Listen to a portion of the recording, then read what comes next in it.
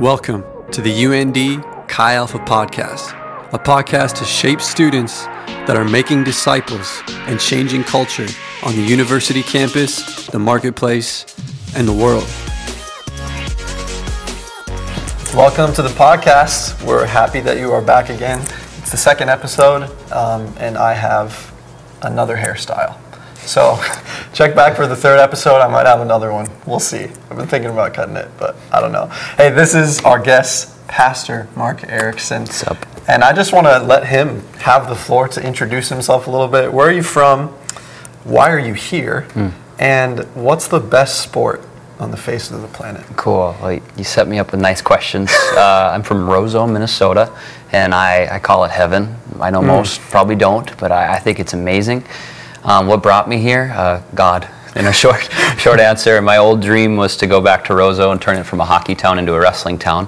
And apparently God's even against that because I still finished my degree at North Dakota State with physical and health ed. And through Chi Alpha, through encountering God, decided, wow, I kind of want to do this ministry thing. And what happened to me 10 years ago, I want to see that happen to students today. Yeah. And so that's what brought me to UND. Originally came here to help out a campus director, Bryce Meyer, and then he felt led to go into a different form of ministry, so my wife and I took over. And so we were pretty pumped. But on the best sport question, definitely wrestling, because I'm 100% biased. You don't have to think what I think, but I think it shows you more about you than you even wanted to know. So that's my plug. If that ain't the truth that I don't understand in the slightest. Well, that's okay. You don't need to. Appreciate you, bro. Yeah. I wanted to introduce our relationship a little bit too, because I think we've worn many different hats in our relationships over the years. Yes. I think it was maybe your second or third year at UND when I came into the fold of Chi Alpha. Yep. I remember halfway through my junior year, you took me to Red Pepper for the first time in 3 years, because I went my freshman year and realized I thought it was garbage. It still might be, but I love it. I love garbage food. But you took me to Red Pepper off of 42nd and introduced me to the Coney dog and just asked me my story. And I remember when I was coming to the part where Jesus changed my life and met me in my bedroom, your eyes just started to water, and it was something that I didn't recognize because I had been away from church culture for a really long time and just like the kingdom for a really long time. I remember you saying, hey, because when God changes your life, that messes me up. Yeah. So that was my first interaction with you. And then later on as a student, when we were hanging out, one of the things that I remember was like a shifting moment in my life was I came when we hung out at the bookstore. Okay. And I was like, Mark, I'm drowning. I don't know how to control my time. I remember this now. Yep. I don't know how to control my time. So you said, hey, what's the verse that you send with the format? Usually Ephesians 4 talks about how the days are evil, so use your time wisely. Yes. Basically says don't be dumb. Yes. Yeah, So I love Mark that one. sent me the PDF file of like his schedule and was like, hey, tell your time where to go. Yes, that's good truth. And that was so amazing for me. And now, like, because of that moment, I have a Google Calendar, and it tells me what I'm doing. So get a Google Calendar. It'll help your life immensely. A calendar, but Google, yes, we love Google. Exactly.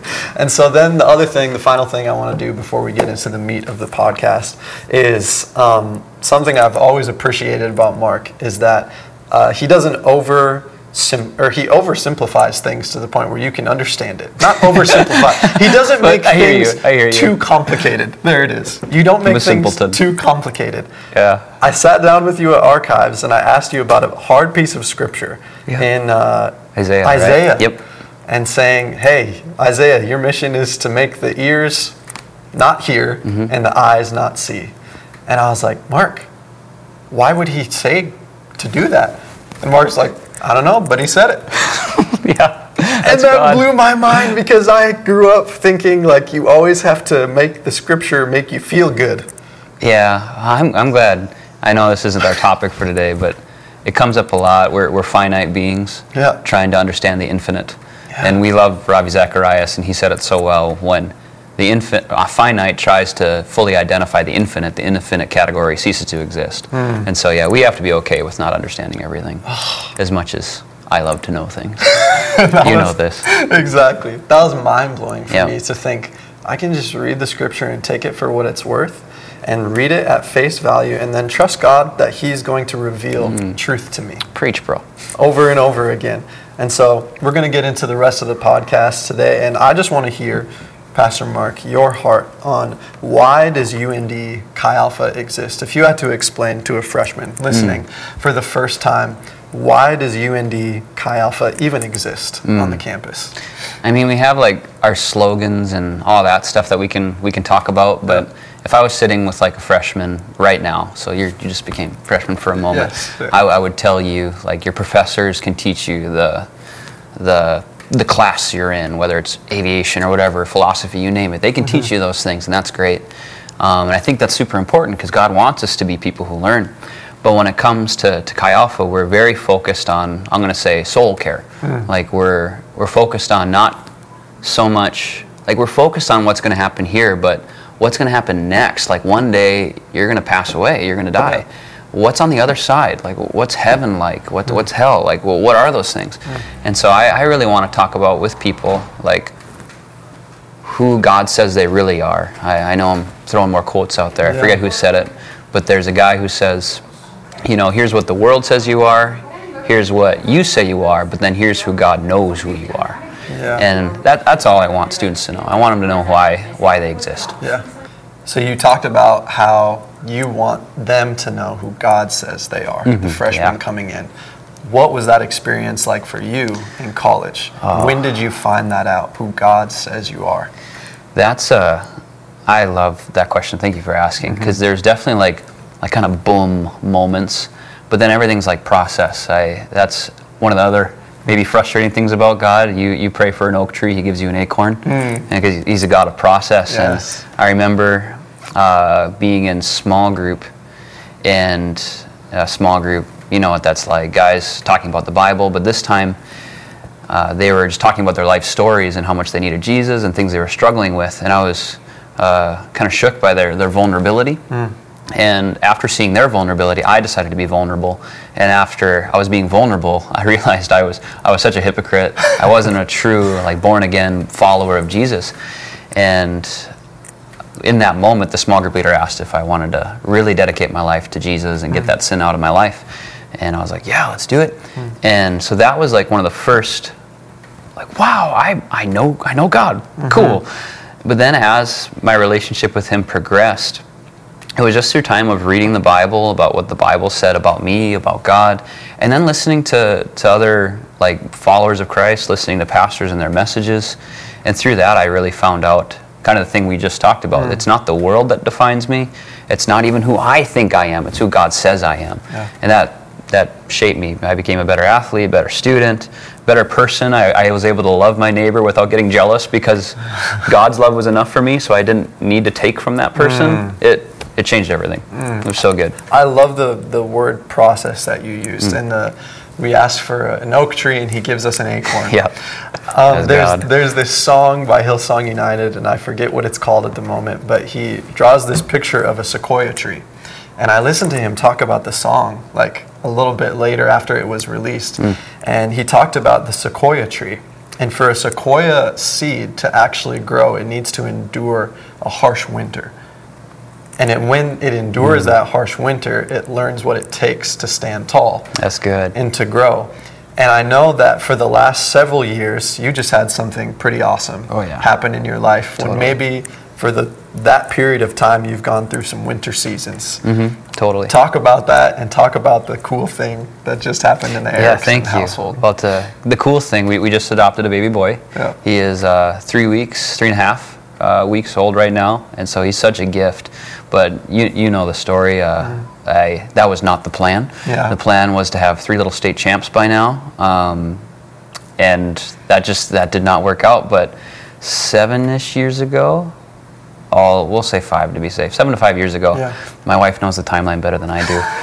We found out that infertility was part of our story, and it all has to do with me. My wife passed all her tests. I did not. And I won't get into all the issues. Feel free to ask. I'm very open, but I understand that's sometimes squirmy stuff for people. But anyways, we realized in vitro was possible for us, but still a huge risk of it maybe not working. And so we're like, well, 30 to 50 grand to maybe have a kid naturally, or 30 to 50 grand to for sure adopt a kid. I want to adopt a kid. And so that's the route we picked for the first one. And we're still looking to build our family off the foster to adopt. But in that season, I mean, I'm not like the most disciplined person, but I definitely like my regiment because I like to grow with God. Discipline's a sweet thing. Yeah. But in that season, I threw out so much stuff. It just went out the window because I didn't know how to like process some of the things I was feeling and going through, because I was angry at God. I was upset, and then I was upset at myself and trying to understand how God is good in the midst of my dreams being shaken and all that stuff. And I'm like, God, I'm going to produce godly children. Come on. Like, what's up with this? And believing in physical healing and it not happening. Lots of stuff in this. Yeah. But probably the sweetest moments was just being with God, airing all that stuff, and then just feeling a tangible sense of His presence. And I don't really know exactly how to describe that for our listeners, but it was just, it was comforting. And the Holy Spirit is a comforter, is what the Bible talks about. And now being on the other side of all that, I wouldn't trade those moments, whether they were 1 minute with His presence or half hour or whatever. I won't trade it for anything, so.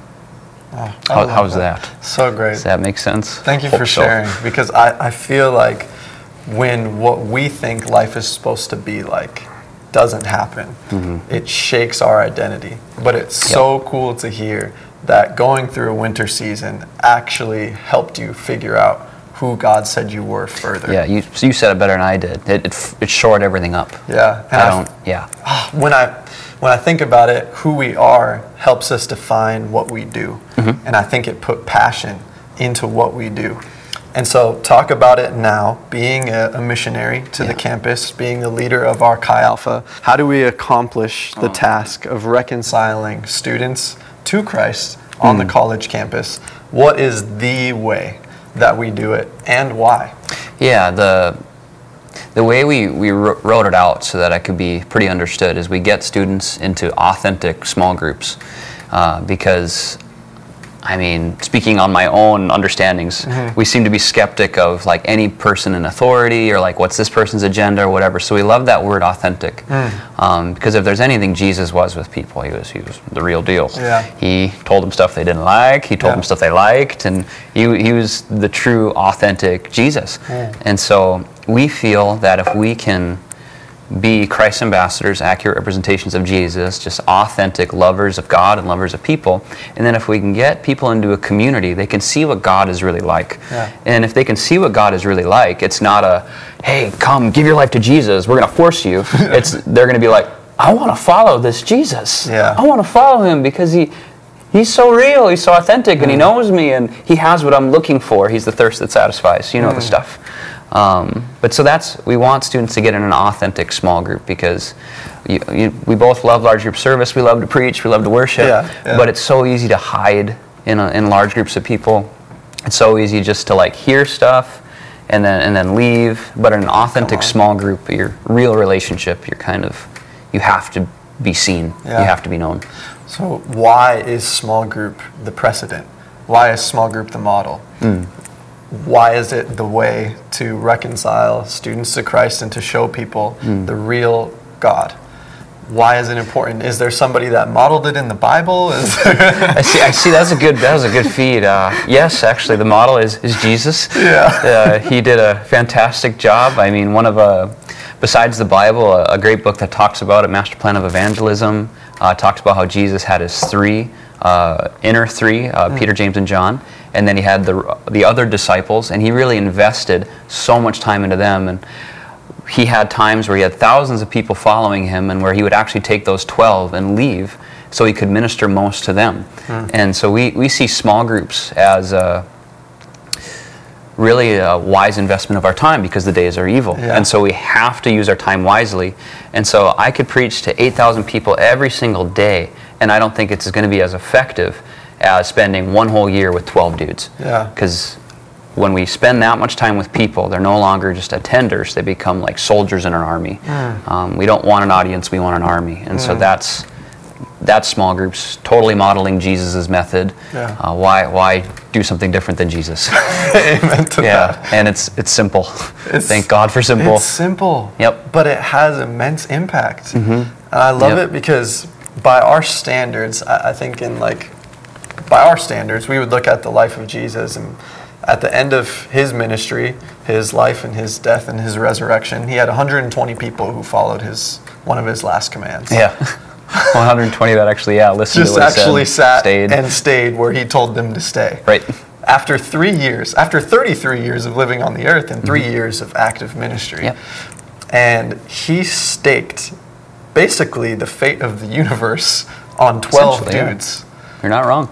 And so talk a little bit about, as that death was approaching, as what he knew he had to do was approaching, his approach. When things got worse, what did he do more? What did he value more? Yeah, it's really fun, especially the Gospel of John. I mean, I think the last 3 chapters before his crucifixion, 14 through 17, if I'm remembering right, it's all this conversation he was having with his disciples, with his 12. Yeah. So when you figure, my time is limited on earth, I need to share the gospel, like I need to preach to thousands, that's not what he did. He spent most of his time with his disciples and with his Father. Yeah. That's another fun thing about Jesus. When ministry was at its greatest peak, a success, followers, he would withdraw and just be with the Father. And so it was between the Father and his disciples, Father, disciples. So we try to model that investment of really putting our time with being with God and then being with the people that want to be like God too. And so that's where Jesus spent most of his time before he left. And even after he was resurrected, I'll go a little longer into this. But when he was resurrected, I mean, the resurrected Christ, everyone, I shouldn't say everyone, a lot of people in Jerusalem saw him die. Yeah. And instead of going to Caesar, instead of going to Pontius Pilate, instead of going to Herod, he doesn't go to any of them. He goes to his disciples. He goes to people that already believed in him. Why? Because he wasn't interested in I'm going to show the whole world in this way they expect. No, he showed his investment into people that already believed in his message, and he gave them hope to carry it on. And so, why would Jesus do that? Honestly, it doesn't make total sense to me, but he invested in his close people, his close friends, and that's just what we should do. So the resurrection, too, is just a case in point for me of, invest into the people that you're tight with. Yeah, so good. Thanks for sharing your heart on that. That was amazing. Thanks for having me. It was fun. I agree with it, bro. 100%. So share one final thing that you want to say to the freshman that's walking onto campus this year in a pandemic, in this crazy world, and then give us a resource of the week, something to encourage us and equip us. Come on. Well, to the freshmen that are watching, I just say, we love you. Wherever you're at, whether you're oh man, I want to plug into a Christian community, or whether you're I don't know this whole Jesus thing, I think you guys are kind of weird. We would love to have you around, either way. I think in the past people have maybe, and who I mean people, I don't know, have forced kind of Jesus on people. That's not what we're about. Yeah. You're allowed to kick the tires on this whole relationship with Jesus thing. Check it out. Do I want to buy this? Because it's going to cost you everything to follow Jesus. We'll always be upfront about that. But to hang out with us, oh man, come, have fun. We love people. Whether you agree with us or not, we love you. You can belong before you believe. Preach. See, we need to interview you. Is it? Come on, that's a good one. I stole it from him. Yeah, that's all. Several people. I'm the same way. Resource of the week. What do you want to encourage us and equip us with this week? It's kind of 2, but really it's 1, but it's kind of 2. Okay, the Bible app, YouVersion. Get it on your phone, super easy to read. I mean, I'm a hard copy guy, but within the app, the Bible Project, the Bible, a lot of what has kept me from reading the Bible is information of Obadiah. What in the world is that book about? You know? And Bible Project lays out what the book is about, and they draw it really cool. And so it's captivating to my little attention span.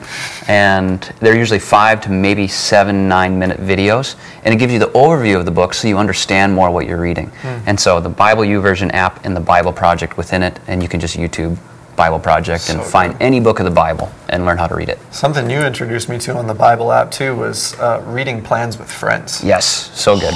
Get the app. Accountability is a good thing. Invite your friends. You see the little check mark, but for me, as an achiever, I like to see the little check mark when I'm like, oh, I finished the plan today.